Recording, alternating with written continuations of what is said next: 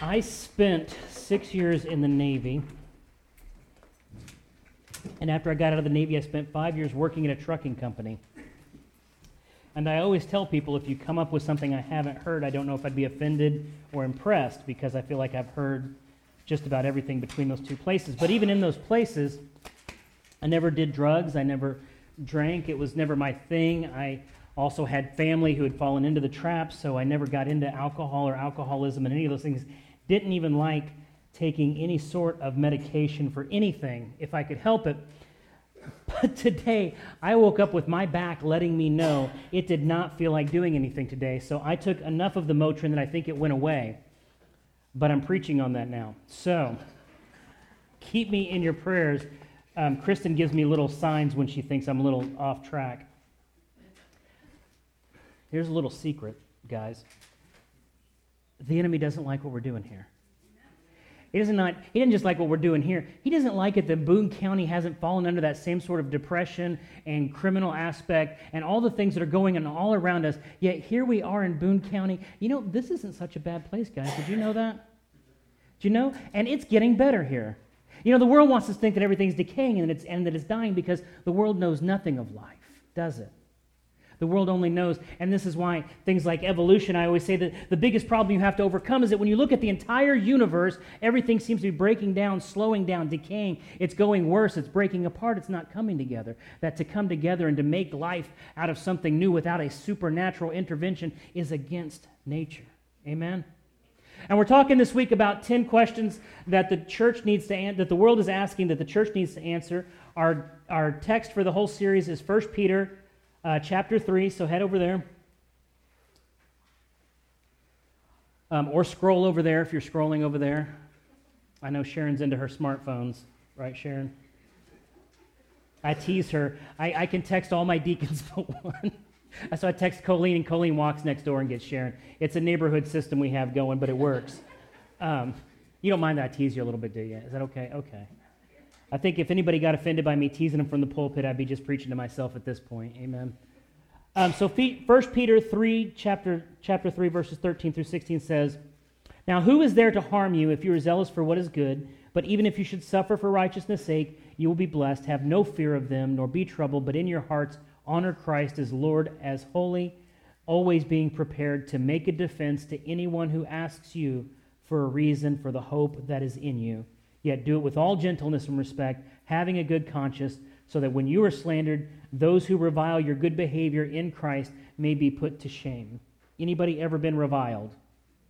I think I have a few times in my life. I think I've crossed that line with some people. But you know, when the Spirit of God is in you and you really are that person that's always helpful and always kind and always trying to do the best for people, that when somebody reviles you, it makes them look bad, not you. Did you know that? That's why I try not to argue with people on Facebook, because most of the time, the people that want to argue on Facebook are the ones that aren't doing anything but Facebook all day, right? That's kind of their world. That's kind of their thing. And I always think they don't have a voice except that I acknowledge this and we got to, wrestle this thing out, right? But we do need to be able to give a defense for the hope that is in us, but they need to see the hope that is in us and not our criticism. So, disruption is a business term that I used to hear a lot back when I was in the business world a year and a half ago. I know, ancient history now. They use the term disruption. It's used to describe the phenomenon that occurs when a traditional business model is completely replaced by an innovation that renders the previous business model obsolete. For instance, how many of you are carrying on you a Kodak camera, a Polaroid, right? How many of you are going to go to Blockbuster later on and grab a movie for tonight, right? Those things no longer exist, right? Because the technology came and made those things completely irrelevant. They don't even exist anymore. I always like it that the Red Box came out and basically eliminated Blockbuster's entire business model with a box, that had to really be kind of a... but then if anybody had to pay late fees to Blockbuster, you were like, that was of the Lord. That place was right. For those of us that grew up in that age, our kids have no idea why you'd have a cassette and a pencil together, right? But you needed those things. But at some point, a technology came that completely disrupted those. Technology has changed the way we build and maintain friendships. Our children are growing up in a world where, because of Facebook, no one has to say goodbye forever because of distance. There were people in my life that I was pretty sure the last time I said goodbye to them because I was moving, and keep in mind, I grew up in Louisville, but I was in the Navy, so I lived in Great Lakes. I lived in Orlando. I lived in San Diego. I lived in Virginia Beach where I met Kristen. Then we moved out to Springfield. And about that time, the internet became kind of a thing, really when I got out of the Navy in 96. So that was right about the time the internet becomes a thing. Before that, when you said goodbye to somebody, that was it, right? It's goodbye forever. I mean, oh, sure, we'll write. I'm a terrible writer. If I ever told you I was writing back then, my mom is like, I love it how you send me a card for my birthday and anniversaries and everything. And I'm like, Mom, did you get any of those before I married Kristen? She's like, no. There you go, Mom. I sign them. I write everything in there, but without Kristen there to remind me, I was just very bad at writing. So there was a time when we would say goodbye forever. We don't do that anymore because now, even if you're going to move across country or out of somebody's life, or how many of you connected with somebody back in Facebook or on the internet that you thought was gone forever, and then after you connected with them, you're like, that's why you were gone forever, right? You friend them, and then you're like, oh wait, yeah, we're completely different people now, aren't we? Right? So they're growing up in a different place. They're going to connect new ways socially. Now, keep in mind, in reference to the church, right, when you look at the church, and we'll just take American history, it goes back 200 years, right? That's a great thing about America. Our history only goes back 200 years. Can you imagine living in England and going back, to 1000 AD or, even further back than that? So in America, church started off as the community hub, right? In fact, one of the things I love about American history is all the secular colonies kept faltering and failing. The Jamestown colony and Roanoke and all these other colonies failed until Christians came, right, to establish religion as the center part of life and the center part of the community. And when they established religious communities, those were the ones that took hold in the New World. And I know now, with our revisionist history and we downplay the religious aspect and upplay just anything that's not religious, right? That's kind of how the world handles these things. But church was kind of designed here as a center of the community. And for many, many years, that's what it was. In fact, back before there was television and radio, you went to church because that was really the only time each week you met everybody in one place, right? How many of you drove more than 3 miles to get here? Right? So what this tells you about your church is that your church is not necessarily a community church anymore, right? Because you weren't going to a church that was 10 miles away or 20 miles away, or sometimes you drive across town to find a good church, right? Back then, you were just stuck with the church you had. And even as, television and media and things like that made our lives a little more separate, people then started doing televangelisms or listening to guys on the radio, and some people would say, well, this is church, and I don't really need the church. I'll just do the radio church or the TV church. And now, of course, we have internet church, which we are streaming live to this morning because sometimes we have people that can't make it, so we want them to be connected, right? But church is changing. And the way people communicate is changing. And I know for some of us older ones, we think, well, church is always going to be the way it is, but church is not going to look like in 10 years what it looks like now. And we've got to figure out, when the world asks us, what's the point of church, what are you going to tell them? I wish this was a Wednesday night, right? On Wednesday night, I can ask you guys questions and you respond. Sunday morning, we're all formal. Everyone's sitting up straight. You're all dressed nice. I didn't wear a tie today because Hunter said I looked more Southern without a tie on. I don't know what that means. But I look more Southern without it, so today I didn't put one on. But so what we have to answer them, and this is the thing about kids nowadays, okay? And we're just going to have to figure this out, old people, myself included, right? In our day, if we ask an adult a question and they didn't feel like answering it, they would say, because I said so, and you were just expected that was it, and you just went on with your life. Kids nowadays don't take that as an answer. Did you know that? If you can't explain to them, like when we talk about having a good answer for the hope that lies within you, if you can't give them some reason, and this is not a bad thing, because we were raised with a whole lot of rules that stayed in place for no other reason than the rules were in place. And I can give you a great example of that. It is actually 12:30, right? But somebody made a rule 80 years ago that said, hey, everybody flip your clocks back twice a year. We're going to move it forward once. We're going to move it back another time. And everybody's like, okay, sounds like a great idea. They have no idea why we do it anymore. They're like, oh, it's for the farmers. Is Warren here? Warren's not here this morning. Warren, yeah. Farmers don't, right, Claire, farmers don't care about daylight savings time. In fact, if you're a dairy farmer, it throws off your dairy production with your cows, right? Because they're on a schedule. They have kind of their thing going. Now you're doing it an hour earlier. When my alarm clock went up this morning, I had ungodly thoughts.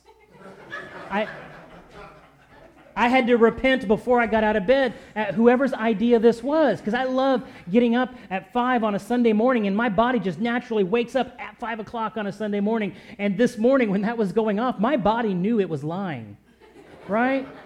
But somebody made a rule, and we just keep going with it because it's the rule, right? It's daylight savings time. What would everybody do if we just didn't change our clocks, right? Would the world stop spinning, right? Like, we get you, government. We're good. We're just going to keep it at 12:30, which we happen to know it is, right? But we follow the rule because the rule was made. But one of the nice things about the generations that are coming up behind us is they're questioning a lot of the reasons why we do these things. And that's good because there are some things that need to fall away. There are some things that need to be pared off and they need to be stripped back down to what they were. That's why a lot of times in churches now we talk about the first century church, right? How do you get back to the first century church? Of course, anyone that reads Corinthians knows that's a bad idea, right, Mona? Because there was some messed up stuff in the first century church, just like there is now. It was not the idyllic place, but we do want to strip off some of what church becomes when it no longer serves the purpose of what church is for. Then I ask the question, what is church for? Well, let's head over to Corinthians. Speaking of our favorite people who needed to be corrected over and over, I don't know what Paul would have done without the Corinthians. See, this is the pastor's heart, right? That he really loves these people, but he's constantly... And there's 2 books of Corinthians we don't even have that got lost, that he makes mention of, other letters that we don't actually have, right? And I wonder if maybe God lost those on purpose because Paul was just losing his temper at this point. He's like, look, guys, this is out of control. So let's go to 1 Corinthians chapter 12. And we're going to go to verse 12. And what it says there is, for just as the body is one and has many members, and all the members of the body, though many are, and all the members of the body, though many, are one body, so it is with Christ. For in one Spirit we were all baptized into one body, Jews or Greeks, slaves or free, and all were made to drink of one Spirit. For the body does not consist of one member, but of many. The first reason that we have a church, the first reason the church exists, is because we are the physical manifestation of Christ on earth. That Jesus is appearing to Muslims, and that's great. And Jesus does divinely appear to people, and some people have visions and things like that. But 9 times out of 10, if God wants to show himself on earth, he first tries to use the church. Now I say tries to use because sometimes church, people that are in charges of church, all of that, sometimes we kind of want the church to do what we want to do, right? And not what God wants to do. Sometimes people come to me with ministry ideas or ideas about the church that I have no interest in. I'm just like, sounds great. But you know what?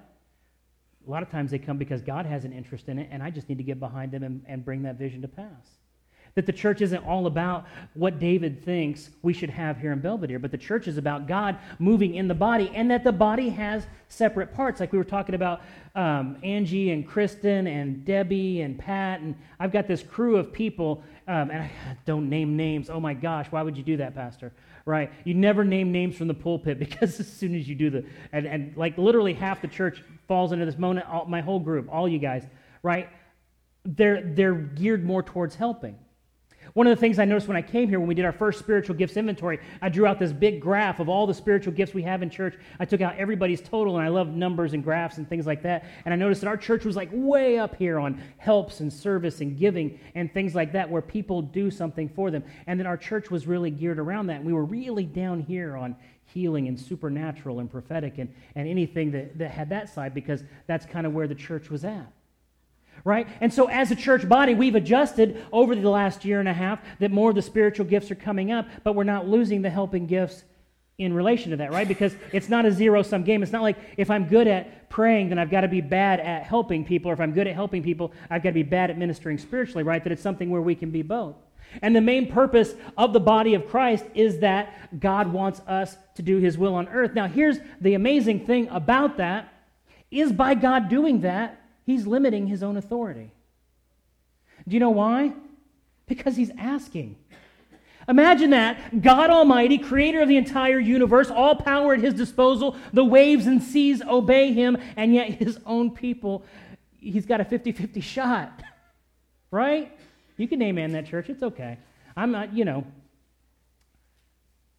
He limits himself by working through us because he limits himself to what we'll listen to and what we'll obey.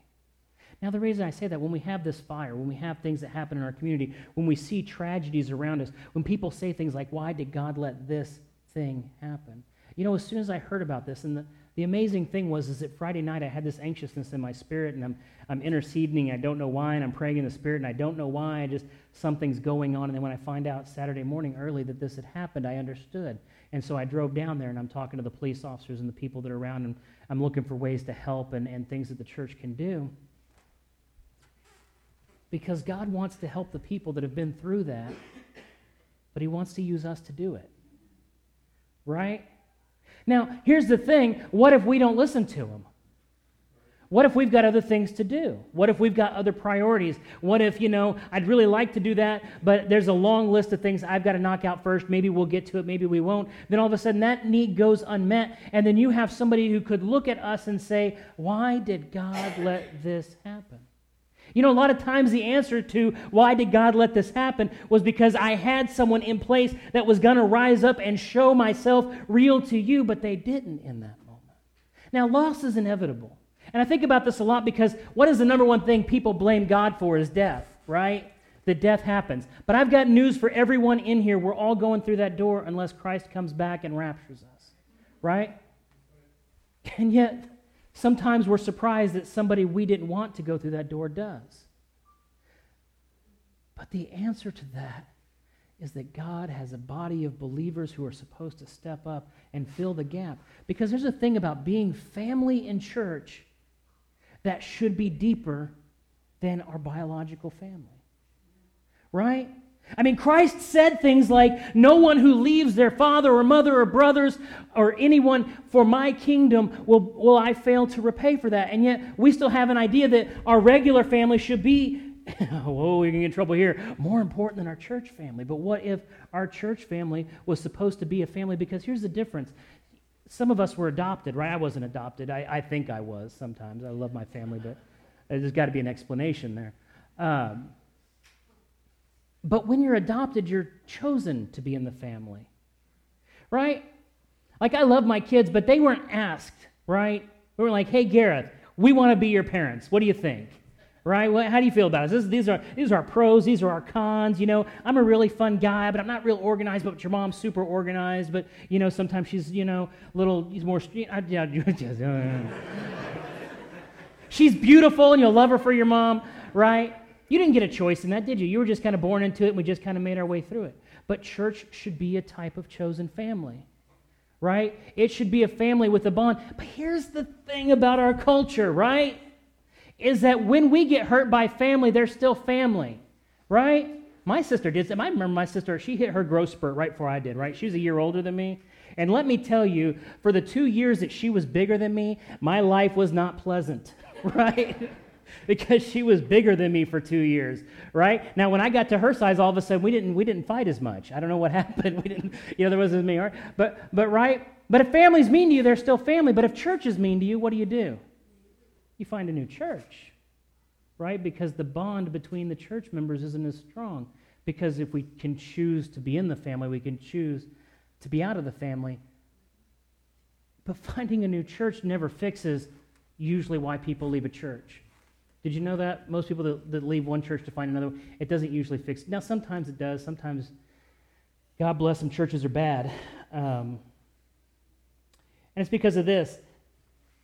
Our bodies don't always look like our bodies are supposed to look, right?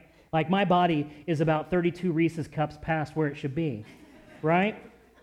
So I always have this image. I always think, if I were to be translated right now into the presence of God, I pray that I would be about 50 pounds lighter, right? And I'd have the abs like you see in the pictures, I don't want to work for them. Like, I don't put in all that effort, but I'd love to have them. I mean, it seems nice. But our church body does the same thing when we over-exaggerate one thing and we neglect another. Like, if we have only help gifts, but we don't have any spiritual gifts, we don't have the prophetic, or we don't have, speaking in tongues, if we don't have certain gifts of the Spirit, but we do have other ones, then the church becomes a distortion of what Christ wants us to be. And a lot of times that happens is because you get a few dominant personalities in a church that want to take over things and make everybody praise and worship and act and do everything like they do, and then all of a sudden the body doesn't look like Christ. it looks like the person who wanted to make it like them, right? And that's why we have to be careful in church to let God be the head of this thing and to grow like He wants us to grow and to be like He wants us to be, so that when the world looks at us, we are an accurate representation of Christ. Oh my gosh, I'm so far behind. I'm not usually behind, but today we've got a whole thing planned with new members, and I'm really excited about it. And I told myself, prepare very little so that I don't talk a whole lot. That's not working out. Let's go to Ephesians, and I'm going to try and go through these next ones a little bit quicker. Let's go to Ephesians 4.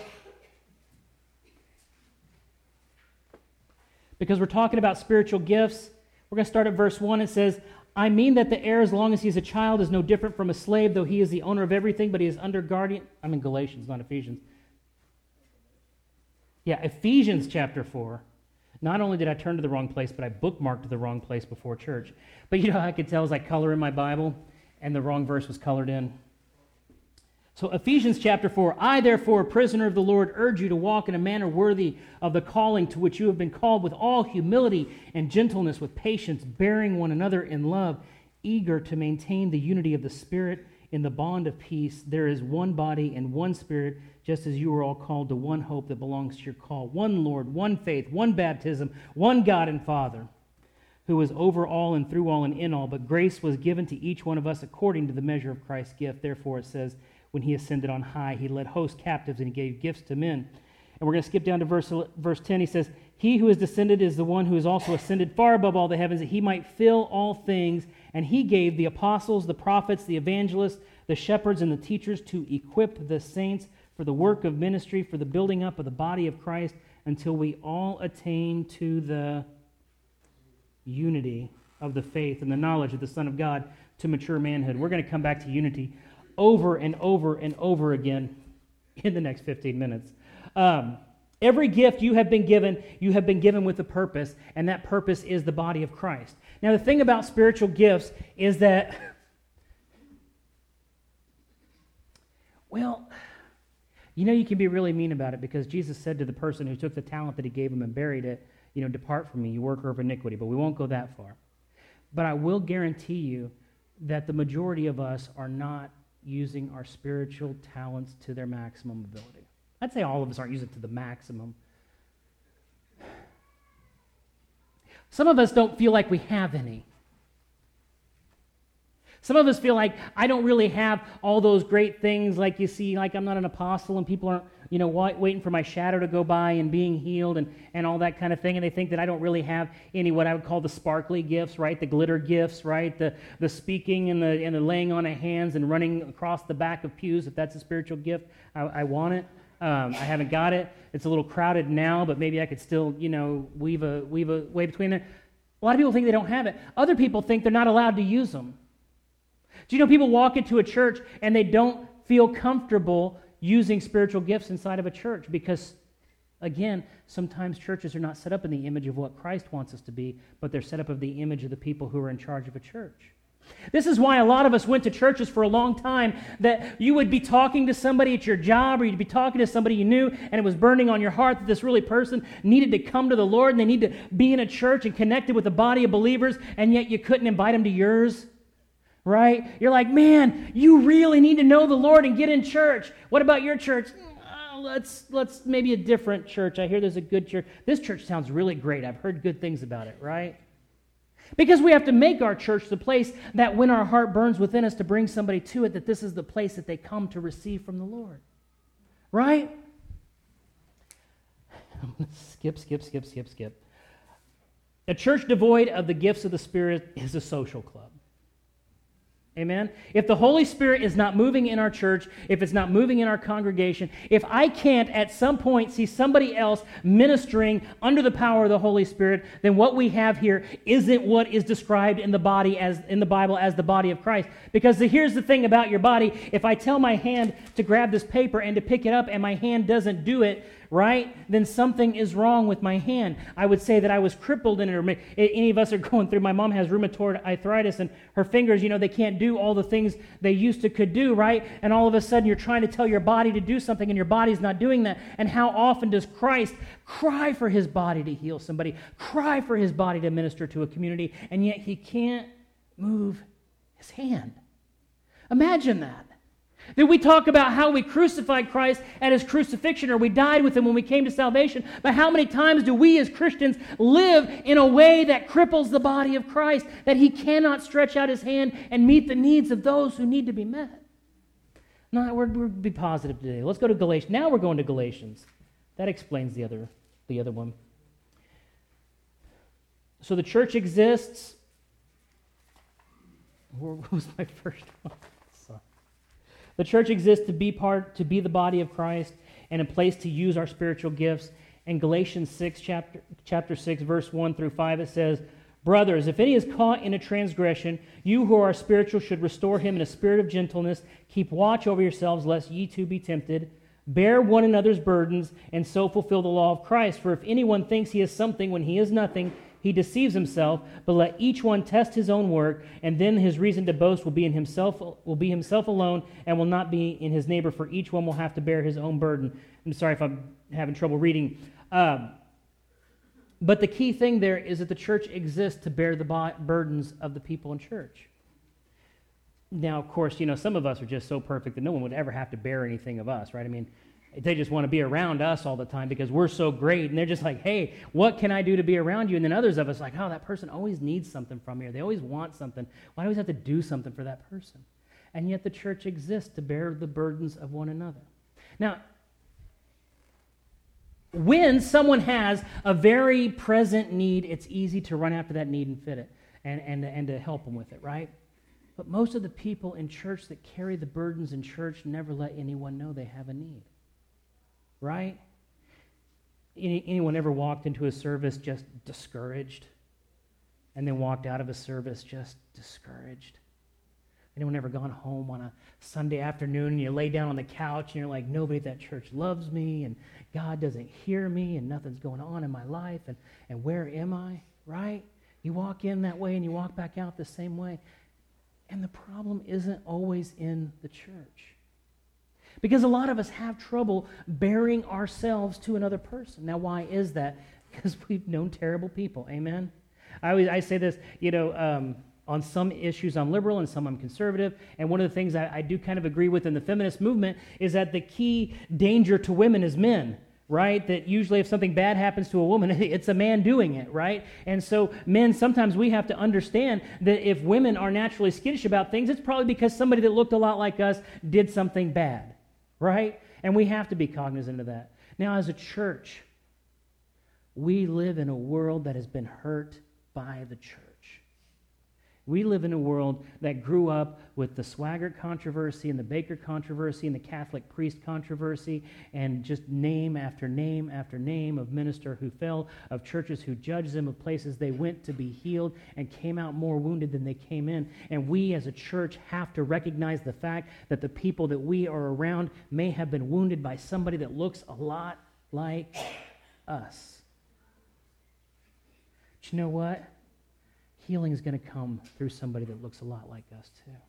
See, every time when you see something like this happen and you know the world is in a bad place, it's not that the bad is there just to oppress people, but it's there to give the people of God an opportunity to rise up and be what they're supposed to be. Because the Holy Spirit is living inside the people that come into this church, because God is doing a work. Did you know you can hear the Holy Spirit? You can hear the voice of the Lord, and not just hear it at the altar, but you can hear it at the gas station. You can hear it at the grocery store. You can hear it when you're going out to get your mail, and you know that your neighbor is struggling, and they're looking for someone, and God wants to speak, but who's going to be his voice? It's going to be those who are quickened by the Holy Spirit to do his will, and that's when the body of Christ becomes what it's supposed to be, and church should be the place where we learn to do that.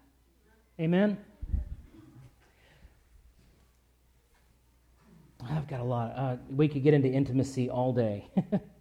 Proverbs 18:1, if you want to read that on your own, I love it because it says, "Whoever isolates himself seeks his own desire. He breaks out against all sound judgment." Isolation is always the enemy of church. Let me tell you, I would say most of us in here have at some point not wanted to go to church because we didn't want to be around people, because we were hurting and we didn't want anyone to see that we were hurting, and so it was easier to cut ourselves off, turn off the lights, close the shades, stay home where nobody could see that we were hurting, and just isolate ourselves because we think that that's how we're going to get healed, but that's not where healing is. In fact, most of the time when you do that, what happens? You get depressed, you get discouraged, you get despondent, right? Sometimes the biggest act of faith you can do is just to walk out the door and get to the church and get around God's people so that hopefully when the presence of God moves, somebody does find that way to encourage you. This is why, man, exhortation is such an underutilized gift in the kingdom of God. You know, sometimes we have a hard time walking up to another Christian and just saying, you know what, you're a blessing to me. Dee, did you know you're a blessing to me every time you're on that piano? I just like it. Now, you're easy, right, because you're on the piano, so Dee's right up here on the stage. You could see what Dee is doing, but sometimes there are people who need to be encouraged, and they're not up here on the stage, right? And sometimes God's putting something in our heart, but man, it's hard to go up and tell somebody, isn't it? We're just not, I don't know if it's society, I don't know if it's church, I don't know what it is, but we have to be a little more bolder in just saying nice things to each other. Did you know that? Did you know that? You are a good-looking bunch, let me tell you. I'm just practicing. Let's go to Psalms 133, and I'm gonna get through this. It says, "Behold, how good and pleasant it is when brothers dwell together in unity. It is like the precious oil on the head running down on the beard of Aaron running down on the collar of his robes. It is like the dew of Hermon which falls on the mountain of Zion. For there the Lord has commanded the blessing, life evermore." The progression is that church is a place where when there is unity, where there is unity, there is anointing. Where there's anointing, there's blessing. And where there's blessing, there's life. Amen? That in church, this is how it goes. When there's unity, there's blessing. There's anointing. When there's anointing, there's blessing. When there's blessing, there's life. And we could do a whole thing on that. In fact, I preached on this just a year and a half ago. I don't know if you remember this. I was looking through my notes, and I saw that. And I saw a funny note that Mona, you thought this was hilarious, right? That it said, I know it's only my fourth sermon here, but I talk fast. Was like one of the first lines there. I thought, oh boy. That when you read that, unity brings anointing, anointing brings blessing, and blessing brings life. And I wish I could preach on anointing more than I have time to do today. But if you don't understand how precious the anointing of God is on your life, you need to figure that out. Because when you are walking in your anointing, you're walking in your authority, you're walking in your calling, you're walking in your place. You have authority when you're under the anointing. There's something different about you. I know when I come into Boone County that God has anointed me in this county. And every time I cross the county line, I know that I am in the place that God has anointed me to be in. But you know, I've been in jobs where I would walk around and I knew that God had anointed me to be in the place that I was in. And when I walked in there, I had a different authority and I carried myself in a different way because it wasn't just me walking in there, but God had called me to be in that place. If you don't know in your life where God has called you to be and what your anointing is and where you can walk in that, you've got to find that, because that more than anything will define your blessing and it will bring you life. And when you're outside of your anointing and you're outside of your blessing, you're always going to feel a little off, and it's always going to feel like everything's always falling apart because you're not walking where your anointing's at. Now, man, I wish we could go on that longer. We're at 5 to 12. How do you guys feel about 1 o'clock?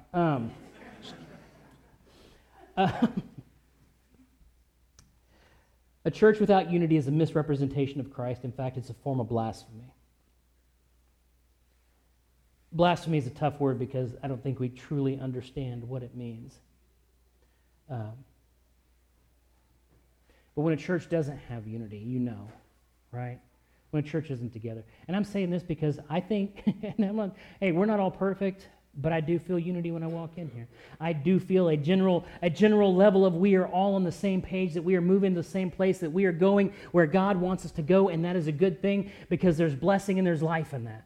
You know, I always say that when you drive by churches, you should always look for signs of life. Does that church like it's alive, or does it look like it's just kind of floating by, right? Because churches that are anointed, churches that are unified, have an anointing and a blessing, and there's always life inside those churches. And that's what we're doing today. Today we're doing our new membership Sunday, which just kind of went along with all of what we were doing, that we were coming to that place, why do we have church? And just everything fell into place for this message. I tell you what, it's easy, Jake. I don't know why you ever struggle. It's just totally easy. Just walk up here and it all falls together. I'm teasing. Today, we're going to be accepting new members into our church. Our church is a covenant church. And let me tell you something about what I mean by that.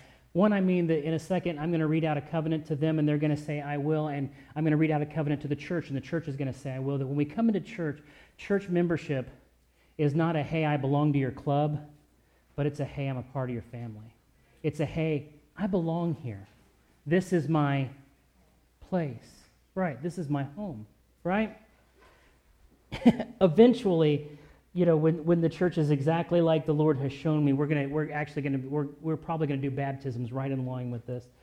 But for right now, I want all the people who are coming into membership today to stand up and come forward.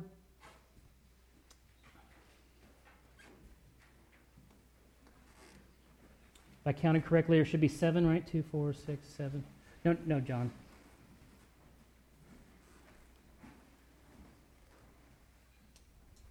Just kind of all gather right here. Josh and Angie, Jake and Taylor. I said theirs first, so I didn't mix up Josh and Jake. They have a little thing going there where I do that. Jill, Paul, and Claire. All of these are coming forward today to become members of our church. I want the deacons to come forward. If you guys can turn and face me. It's like Catholic Church. Stand, sit, kneel, right?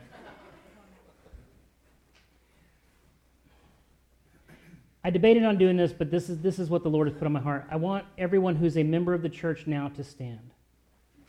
And I only want the members to stand, and that's because this covenant is between those who are members and those who are coming in. And I don't mean to exclude anybody, but this part is between family. And that doesn't mean that you can't be part of the family. It doesn't mean some of you won't be part of the family, but this is how this needs to be. So I'm going to read to you guys 3 pledges, and if you agree to this, then I want you to, at the end of it, to say, I will. The first one is, do you as new members here before God promise that you will love the Lord God with all your heart, soul, and mind? Will you strive to live a godly life as a witness to the church and to the world of the changing power of Jesus Christ? Will you strive to be led by the Holy Spirit in all things, that you might stand before God one day and hear him say to you, well done, thou good and faithful servant?